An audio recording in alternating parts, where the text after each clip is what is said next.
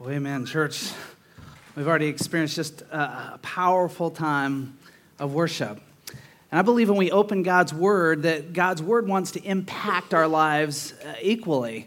And so as He's led you to this point to now see what His Word has to say, here would be my guess, is that some of you are here this morning and maybe it hasn't even dawned on you the thought that God might want to interact with you and speak to you in a special way. In fact, that God might have designed and made up this service, worked on my heart as I wrote this message, and like you were the name on His heart. You were the one He wanted to speak to, maybe even specifically. And so this morning, I want to make sure that as we go before Him, that you know, I've been praying specifically that God would help someone find releasement this morning. Just somebody has something they've just been clutching onto. It's an obstacle, it's a weight, and you need to find releasement. And that's what I'm praying for you this morning. If that's you, maybe you'll roll that into your week as the Lord speaks to you and pray for that as well and interact with God that way. Can I invite you this week to be praying for our middle schoolers that are heading off to middle school camp this afternoon? They'll be headed off. And, you know, that's an impactful time. And for some of them, like this is their very first camp experience, or the very first teen camp experience. They've been coming out of the kids camp, and so pray along with them this week for just a phenomenal time. So we're walking through this series called Christian Atheist, and really the whole gist as we're doing this is we're saying that even though we're believers and we would say, I claim Jesus Christ, He's my Lord and Savior, right? That there are these moments, sometimes intentional, sometimes big and small, sometimes they hit us subtly, where we actually live as God doesn't exist or that His promises are not trustworthy. And we're calling that the Christian atheist. Last week we talked about when you believe but you don't know God and what it really means to know God and how we can find a closer connection with God. And if you weren't here last week, then I encourage you, go online at our windoverhills.org and listen to that teaching last week. We're going to continue this week with a topic that I think is intriguing to us. When you believe in God, but you're ashamed of your past. You're ashamed of your past. Now, half the room just shut down right there because men, I know how it is, right? Men, we say, well, we're men. I mean, we're not ashamed of anything. We do it, we move on in life, right? We don't live in shame. In fact, if we were blunt, men, we'd say, well, that's kind of our women that they, live in some of the shame and of that. Can I just tell you this, men? Hogwash. This is for everyone. Now, we may not talk about it as much, guys, because we don't like to discuss our feelings quite the same, but this topic is powerful for all of us. That there's these moments in time where actually we are just held captive by looking at our past and saying, I can't believe I did that. Why did I do that? Why was I that way? It's set in course of action for me, for my life. Or how would things have been different if I had never met that person, did that, gave myself to this person, whatever, on and on and on. All of us fit into this category. And if we're not careful, what we can actually do, if we can live our life as believers in Christ and believe that God has no power over shame and guilt. And the Bible would say otherwise. And so that's what we're going to walk through this morning. If you've got your sermon notes, if you pull those out, because I'm going to just kind of walk through them this morning. And I think these are important for you to take away and add to your daily devotions. Can I start off with this? The top 5 things that we feel shame about the most. Now, the list probably goes on and on and on. But here's the top 5 things. Number 1, giving into a craving. Have you ever been there? Like you gave into a craving. I'm never going to do that again. I'm never going to say that again. I'm starting to do this. I'm not going to do that. And then before you know it, like 24 hours hasn't even gone up and you've already given in to that. I mean, January 1st, every single year, right? Giving into a craving, we feel kind of shame and guilt over that. The second one is body image. I just don't like what I look at. Like when I look in the mirror, I can't handle what I'm looking at. This body image goes even further, is that not just do I not like, because I can look and go, I'm not crazy about that, but, everybody else seems to be okay with it. This shaming actually is like when somebody looks at me, they must be grossed out. They must feel the same way that I feel. And we heap this shame on us. Third thing on this list of top 5 is past relationship or a physical or sexual encounter with someone. These are powerful things that hold on to us. They grab us. We say, how did I ever date that person? And I've seen it for many times in ministry, how did I marry that person? And then found out who they were. Or how in the world did I go home that one night with that person? And the shame and guilt that comes from that. Number 4 is being found out. A hidden secret. You've held on to it maybe for a long time, short time, doesn't matter. But somehow you slipped up, right? It got out into the open. And now somebody knows, maybe everybody knows. Maybe it was just widely public. Maybe it even cost you, family, job, whatever. But some type of hidden secret, you've been found out. And then finally, this kind of threw me. It doesn't quite feel like it fits with the other 4. But this last one on the list, top 5 things we feel shameful of, being late, running late. I thought that's very interesting that there's enough people that they literally feel like shame for coming in late. Now, listen, clearly, for many of you, this does not fit on your top 5 list, as I can tell on Sunday mornings. So you're doing just fine in this category. I mean, you maybe slide in another one for your top 5, right? But I would guess if you work down that list, like if you aren't affected by that list, you immediately, just like that, the thing that you are affected by popped into your head. And you're living it. And sometimes you're living it every single day. Sometimes you squash it for a little while and then something reminds you and it floods back in and you have to deal with that for a little while. So this morning, we're going to just walk through this. This is what happens when we start to feel these things. This is the process of shame. Take a look at your notes. The first thing is we experienced an intensely painful event. Maybe it was your fault. Maybe you made the choice.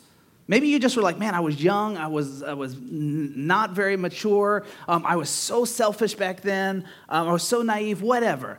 But you made the choice, right? Maybe you look back and go, no, that's just who I was. I mean, I was mean. I was a jerk. I was a punk. I was whatever. And that's how I lived. Or maybe it wasn't your fault at all. Somebody heaped it on you. You were abused. Something that it wasn't your fault at all, but this painful event came into your life, and now you're having to deal with it. The second thing is we believe the lie that our pain and our failure is who we are. Like when we buy into this, what we're saying is there's no such thing as transformation. Like I can't change. I don't become new. I'm not something different. That what I did, and now I'm going to live in the pain of that. I'm going to live that I failed in that area. And that is who I am. It's just me. And then finally, we trap ourselves into thinking that we can never recover. There's no redemption. There's no coming back from it. That we started out on this planet kind of up here in the perfect category of human beings. And every time we did this, we just a little notch. We keep notching ourselves down and down and down and down over here. And there's no growth back. There's no way I can get back up. We believe this, that we've trapped ourselves. There is no recovering. The result, shame. Shame, guilt, condemnation on ourselves, whichever word you would like to use. Do you remember the story of Peter in God's word? That Peter was one of the closest disciples to God. I mean, he loved Jesus. There's no doubt he loved Jesus. I mean, they were so tight. And yet Jesus turns to Peter and he says this in Matthew chapter 22. It's in your notes. But Jesus said, Peter, let me tell you something. Before the rooster crows tomorrow morning, you will deny 3 times that you even knew me. Not possible, Jesus. Never going to happen. I mean, can you imagine, that is like me 3 times, right? Before tomorrow morning, I'm going to deny that Sheree, my wife of 21 years, that I'm going to deny that she's my wife 3 times. That's just, I can't comprehend how that's possible. And Peter, for 3 years, following Jesus, one of the closest, he thought the same. Well, guess what? It happened. And then we get this passage in Matthew chapter 22. At that moment, the Lord turned and looked at Peter. Suddenly, the Lord's word flashed through Peter's mind. Before the rooster crows tomorrow morning, you'll deny 3 times that you even know me. And Peter left the courtyard weeping bitterly. One of the translations says, left in utter shame. Can you identify? I mean, do you live your life sometimes that way? Does it creep back into your life? This morning, I want to just share with you a couple simple passages because ultimately our goal is what I've been praying for this week, that God would give you releasement. That God would say, look, remember, you are a believer. You're a child of God like we sung about, and you don't have to be a slave to this. You don't have to be held captive to shame and fear. Now, we're not talking about not forgiving somebody or seeking forgiveness from somebody. Those are absolutes in the Bible. We're talking about holding on to the guilt and saying, this is who I am. And I want to pray for releasement for you this morning. So let's take a look at these 2 points, if you would, and then we're going to have a little time of introspective thought and prayer at the end. Number 1, how do you overcome shame? The first thing you need to do is you've got to accept that which cannot be changed. You got to simply accept what cannot be changed. Do you understand there are things in your life you did that were done to you can't change. There's nothing you can do about it. And so accepting that is the starting point of moving forward. You ever stood in a line somewhere, like for a product or for a store or business or something, and like the business closed or they ran out of whatever you were standing in line for before you actually got up to the window or to the door inside the store? Has that ever happened? Like, I see sometimes these lines down at the Coliseum wrapping around the Coliseum of people standing in line for tickets, and I'm thinking, are they all getting tickets? Will they all get in, or will somebody get up close and if they're all out, sorry, everybody go home? If you haven't experienced this, just go stand in line with the DMV about 20 minutes before it closes, and you'll understand exactly what we're talking about here. Getting up there and them saying, hey, we're done, we're closed, we got to go home, we ran out, we've got nothing for you. What do you feel like at that moment? What in the world did I just do with my time? That was a complete waste of time. Now, I don't know how long people wait in lines for these type of things. I know there's been a time or two in my life where I've waited in line for like a roller coaster and they've come out and say, hey, they've closed it down. Something's going on, I don't know. And we all kind of scattered throughout the park to look for something else. What a waste of time. What did I do with that? I'll never get those hours back or minutes back or whatever it was. Can I just tell you from a biblical perspective, what God would tell us here is that when we feel the shame, when we keep heaping shame and guilt of something in our past lives upon us, it is just like waiting in that line. It's a waste of our time. It brings no value for us. There's nothing for you at the end of the line. There's nothing that you're going to receive if we continue to heap it upon us. Here's what the Psalm says, Psalm chapter 51. Take a look at it. It's in your notes. Have mercy on me, O God, because of your unfailing love, because of your great compassion. It's just describing who God is. Blot out the stain of my sins. Wash me clean from my guilt. Purify me from my sin. Now, if you're a parent and you've ever tried to get a stain out of one of your kids' clothes, I know Shree has done it with my clothes. What a victory when you actually get the stain out, right? You actually get it cleaned out. Amazing. So you don't have to go to the store and buy anything else. Or in my family, you don't have to send the kids to school with a stain on their clothes. So there's victory in that. That is what he's describing here. Blot out the stain of my decision, what I did in my past. Then he goes on. He says, create in me a clean heart, O God. Renew a loyal spirit within me. Do not banish me from your presence. Please don't take your Holy Spirit away from me, but restore to me the joy of what? Of my salvation, and make me willing to obey you. Listen to what the psalmist is writing here. First, wash me clean from my guilt. That what he's actually saying is, look, you can be washed clean, that can be removed and be gone. It doesn't have to be there any longer. I mean, I understand there might be stains in clothes that don't come out, but in God's word, he's saying, no, there's no such thing when that comes to our past, that he will wash that away entirely. Do you believe as a believer in Christ that that's possible? It's what God's word is declaring. Some of us hold on to that, and as if in our theology we have said God is the forgiver of sins, not this one.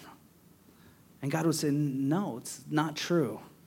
And secondly, the psalmist reminds us that he can actually create a clean heart within us, that he can look at us and I say, I will make you new. I will clean up your life and clean your heart. You know what that means when it says clean your heart? That doesn't just mean your hands and feet will do different actions from now on. That means what you're most passionate about in your life will change.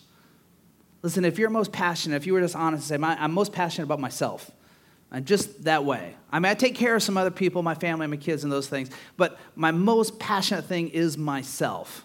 If you'd say that, God'd say, I'll create in you a new heart. The most passionate thing in your life will be different. That's what he's saying. Create something brand new inside of me. And finally, restore the joy of what? My salvation. Now, I've been in ministry for 25 years to some capacity. I've been around the church, and I have seen many, many people come to know the Lord as their Savior. And when they come to know the Lord, you know what happens? I've never seen one come and say, come into my life, be the Lord of my life, whatever, Lord, whatever. There's this joy and exuberance and excitement that something is new, something has changed in my life. Even some that are still growing and being discipled understand this joy of salvation. And he's saying here, look, I want to return you to restore the joy of saying yes to God, saying yes to Jesus Christ. I want to restore that joy. That's an amazing thing. That's what the psalmist is saying. How does this happen? You got to accept that you can't change what's happened. It's done and gone. That's the starting point. Maybe for you this morning, like that's where you need to hunker down. Like that is the gold for you of this message this morning. You just keep reliving. Why did I do that? There was a time we went hiking on this big kind of boulder above ground, huge thing, and it just kept curving like this down to straight up and down. And I can remember with the kids at a small age, like what I feel now is pushing the edge, like walking so that we could keep seeing. See, I think we're okay. I think we're okay here. I think we're okay here. I think we're, Now, nothing bad happened. But every once in a while, I lay in my bed and the image of that, the feeling of that hike and where we were comes to my mind. And it is as if I am held captive for that period of time till I fall asleep on what in the world was our thinking. My kids could have gone right over the edge. What in the world? They got to build a railing there. I got to get a committee going or something. I mean, and this just rolls and rolls in my head. Do you have something like that in your life, something you did? Accepting you can't change it. You got to let it go. Got to let it go. And then it's the pathway to number 2 here. Take a look at it in your sermon notes. It's on the back side. The pathway to the second thing is that we have to embrace that God can change your future. Do you believe that, Christians? Like that God can actually change your future. This past week, we went to our annual conference where all of our Wesleyan ministers from this half of the state come together. Greensboro all the way out, Asheville all the way to the edge of the state. And we all come together. And there are so many young folks out there, men and women. They might have been going through college, maybe just finished college, and they are launching into a career in full-time vocational ministry. They're being pastors, youth pastors, whatever. They're out there serving God in the ministry. It's a great joy to see them and so many of these young folk running around, right? But you know what? It is equally as exciting to see those middle age who God has kind of captured and said, hey, here's what I want you to do. I want you to leave your life of business, and I want you to go in full-time vocational ministry. I realize it means like starting over. You got some education you got to do. You got that college degree, and that one's not going to help you in this next college degree. But I want you to head on to a new path in life. Or some that have become Christians, and God so captivated their path that they knew going into ministry is where God had them. And so they're leaving what they'd been doing up till now. That's an amazing story and those testimonies from those men and women. What they're saying is God has a new future for me, and though at 40, 45, 50, it doesn't really make sense to leave the occupation I knew that I've gained so much traction in for the last 20 or 30 years, God has a future and a direction for me. And so they did. They left those things and headed out into vocational ministry. Listen, this morning, you don't have to head that path. God may have not called you into full-time ministry. That's perfectly fine. But he has called you into a future. And God says, you got to embrace that future because it's not going to look like the past. And if you live in shame and guilt, it certainly won't be that. Listen to what the passage says, 2 Corinthians 5:17. This means that anyone who belongs to Christ has become a new person. The old life is gone. A new life has begun. Like God is saying here, look, when you come to know me, that old life of shame and guilt, those things that you did or thought or however you acted, that's gone. I don't even hold that in accountability. That is gone. I'm ushering in the new life. Here's what we do if we're not careful. I'm all for it, God. I'll take this new life. This is great. This is awesome. And as we usher, but we don't quite want to let go of the old life. I'd like to hang on to this, God, because I want to do a little daily compare and contrasting, because there may be some days this was just more exciting and fun, and I'll be this today, and then I'll be this tomorrow. And God says it doesn't work that way. Like those are in conflict and competition with one another. He says, look, I'm going to strip that away, release that old life, especially if there's guilt and shame, and let the new life take over entirely. Gosh, I don't know how God does it all. I don't know how he changes us like that, but he does it. I coached college baseball. I was 23 years old, and I was in this little town in Kentucky, and I had a pulse, and I had played college baseball, so they hired me to coach this baseball team. And all I knew is what I kind of did on my college baseball team, which, again, was not a lot because I didn't play much. But I watched what we did. I practiced. I did those kind of things, and I thought, well, I don't know what I'm doing out on this college field. These guys are like 2 years younger than me. I guess I'll just teach them what was just taught to me a few years ago, and we'll try to do something. Now, it helped that this particular college had never won more than 9 games in the history of their college baseball program. That helps. That's not really hard to follow, right? If I could just win 6 or 7 as a part-time young guy who knows nothing, I'll look okay. Well, the first day of practice, we went out to the field, and I watched him throwing around, and I had played on a college team that was mostly ranked the whole time, in the top 25 the whole time I was there. Not because of me, but I was there. And when I looked out on the field the first day, I was like, oh, my goodness. I don't know if we'll win a game this year, much less 9, I came home, and Sheree said, well, how did it go the first day? We had just recently been married. And I said, I don't know. We're not very good, like at all. And yet somehow that year, as we jumped out there and I just taught what I knew, a few basics that I had been taught, that I had understood from my former coaches, somehow we won 25 games that first year. Most of the school had ever won by a long shot. First time the school had ever gone above 500. We won 24 the second year. Now, what's even more exciting for us is we were one of only 2 schools in our entire association, 307 baseball programs. We were one of only 2 that didn't offer scholarships. That means when I went out to recruit, I was like, hey, I'd really like you to come here. I got no money for you. And, of course, we played against every school that had scholarships, so it made it a little tough. Can I tell you, outside of just teaching what had been taught to me, I had learned some things. I had wrote them down in notebooks. I took those notebooks and tried to teach them. Outside of that, I can't tell you today how in the world that happened. I have no idea. You might say, well, you must have been a really good coach. No, I'm not. I look back at things, I go, I can't believe we even got away with that. Those were dumb decisions. Somehow God just kind of blessed. And there was an amazing turnaround in the program in those 2 years. I look at that and I say, what God is saying is, look, I've got a future for you. You don't have to know anything about it. In fact, there's some times when I'd say, like, my life has changed as a believer in Jesus Christ, and I don't understand quite how he did it. I don't understand why I'm new. I run into some people sometimes who were one way, and now I look at who they are, and I go, how in the world, Lord, did you transform that person that way? I've run into guys that are so gruff and mean and angry, and then I turn around and I watch them raising their hands and clapping for the Lord and worship and serving in our kids' ministry program just a few years later. I go, how in the world, Lord? I don't always have the answer, but I know what God is saying is, I have a future for you I want you to embrace. And if you want to keep holding on to the old life, if you want to keep saying, hey, I'm a Christian, but I got to keep hanging on to this shame, you'll never usher in the future God has for you. Take a look at the next passage, Romans chapter 8, verse 22.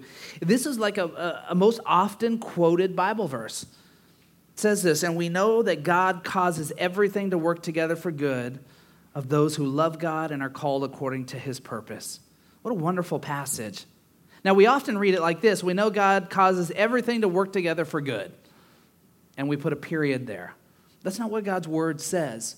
Notice also, it does not say everything happens for a reason. Have you ever uttered that in your life? Do you know people that utter this? Not a biblical phrase here. That's not what the passage is saying. Everything happens for a reason. Maybe it is a little biblical. Everything happens for a reason. Sometimes the reason is I'm selfish and I'm stupid. And that's why it happened. Because I made that kind of decision. Right? But God doesn't ordain everything.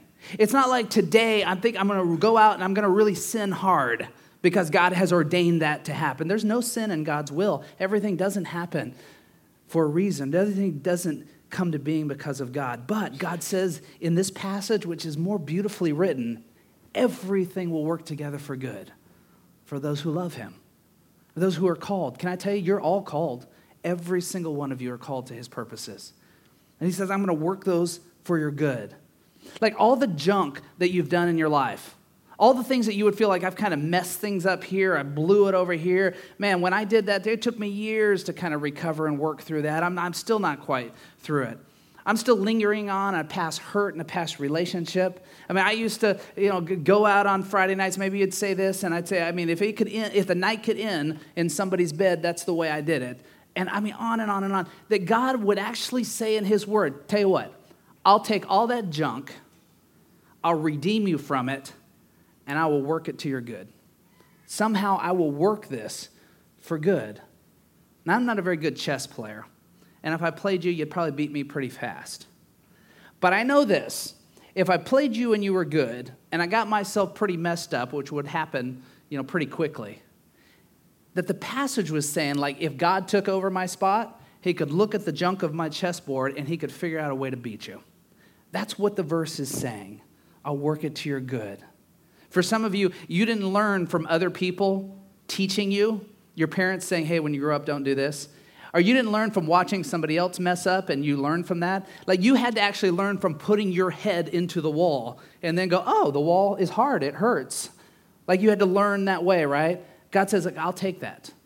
I will take your beat up head and I will work it together for good. If you will love me and you will trust me. Why? Because he's got a great future for you.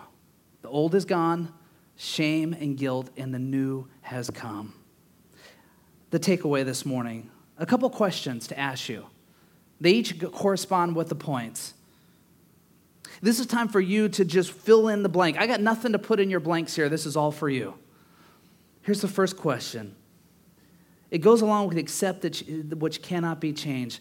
What do you need to accept and let go of? Like, what have you just held on to? I mean, it's almost like a badge of honor to you, though there's no honor in it at all, to release and say, I did this, it's over, this was done to me, it's done, and God wants to redeem me, but I keep holding on to it. What do you need to accept and then let go of? Release it. That blank is for you. In fact, this week for you, what you might have to do is you might have to say, I need to release this, I need to let go of this, but you're not convinced yet. And you're like, I need to let go of this. But your hands aren't moving. You haven't quite done that yet. Write that thing down. And I'm encouraging you every week, like we talked about last week, for our daily devotion time, getting up and having a time with God. Get up and have a time with God and focus on that one issue. And talk to God about it every single day. God, I know I need to release this. I can't figure out how to do it. And then move on the next day and the next day and keep doing business with God. Eventually, God is going to lead you. You're going to find a level of trust in God, and you're going to be able to let it go. Use those blanks and write that down. Here's the second question. It corresponds with the second point. Embracing God's future. Where is God directing your future? Where is it? Like for many of you, like you know exactly what God is doing, where he's leading you. But you're like, man, this old life is kind of fun sometimes.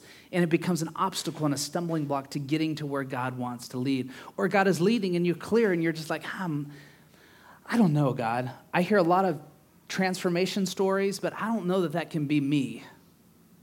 Write that down, and every day in your quiet time, say, God, I know you're leading me here. I know you're leading me here. Please remove the obstacles. Please just let me kind of let go and head that direction. Or maybe for you, you're saying, I don't know. I don't know where God is leading, what he has for me. And that's your prayer. Start praying, God, lead me, direct me. Put it on your red card. Let me pray along with you. God, lead me, direct me to what you would have me do and where you would have me go, what job you would have me do, where are we going to live?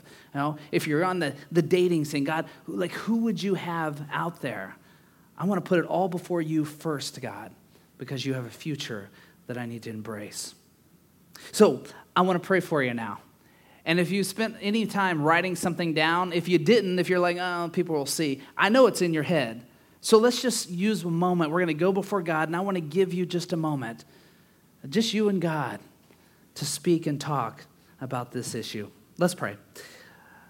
Father, this morning I give you praise that I can just look around this room and I can see so many, Lord, that would give testimony to exactly what we're talking about, that would give testimony to say, Lord, I released that in my life and you directed me, you redeemed me and you called me, and now I am doing this for your kingdom. I'm living the joy of my salvation. If that's you this morning and you're like, I don't have that testimony. I know that I keep just grabbing hold of the guilt and the shame of my life, and I can't quite see that I am more than that. I want you to know this morning you have a God who loves you, a God who views you as so much more than you're thinking you are. And this morning, I'm praying his voice would be much louder than your voice, that you could embrace it and receive it. And if there's something you wrote down on your sheet, there's something you said, I need to release this, I need to accept it. But you know right now, man, I am up against really doing it. Take it to God right now. I want to give you just a few seconds of quiet. Take it to God and release it. Speak to him about it right now. Go for it.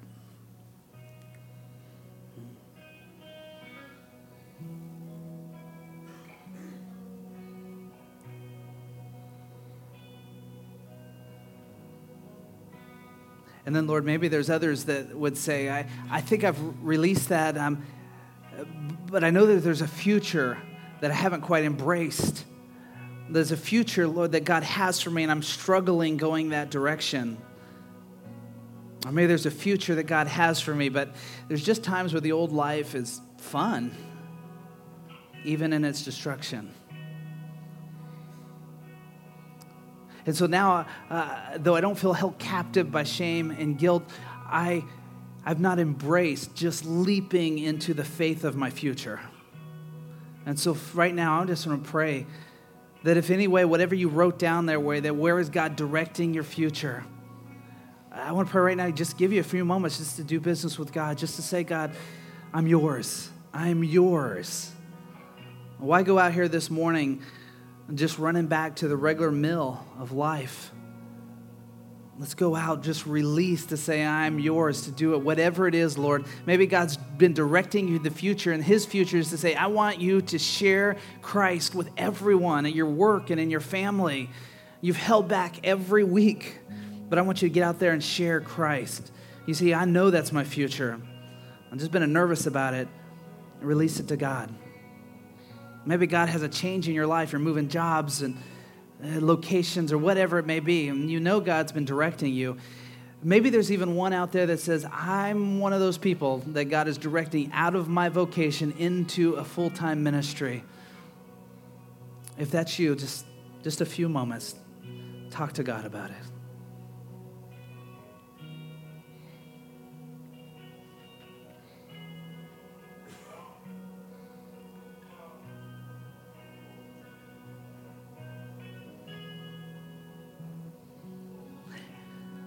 Okay, Lord, and now as we are wrapping up this our time of encouragement and challenging one another and being together as the body, Lord, now we need to just ask for your presence to send us out there and be the people of your kingdom. For those that we work with or we live with in our neighborhoods, our family members, those who are less fortunate in our community that we need to be a blessing to. Father, there is a general calling you've put on all of us to serve you, to love you, to share your name, to bless those who need to be blessed. Now send us out and be that for our community and our sphere of influence, we pray. In your Son's name, amen. Amen.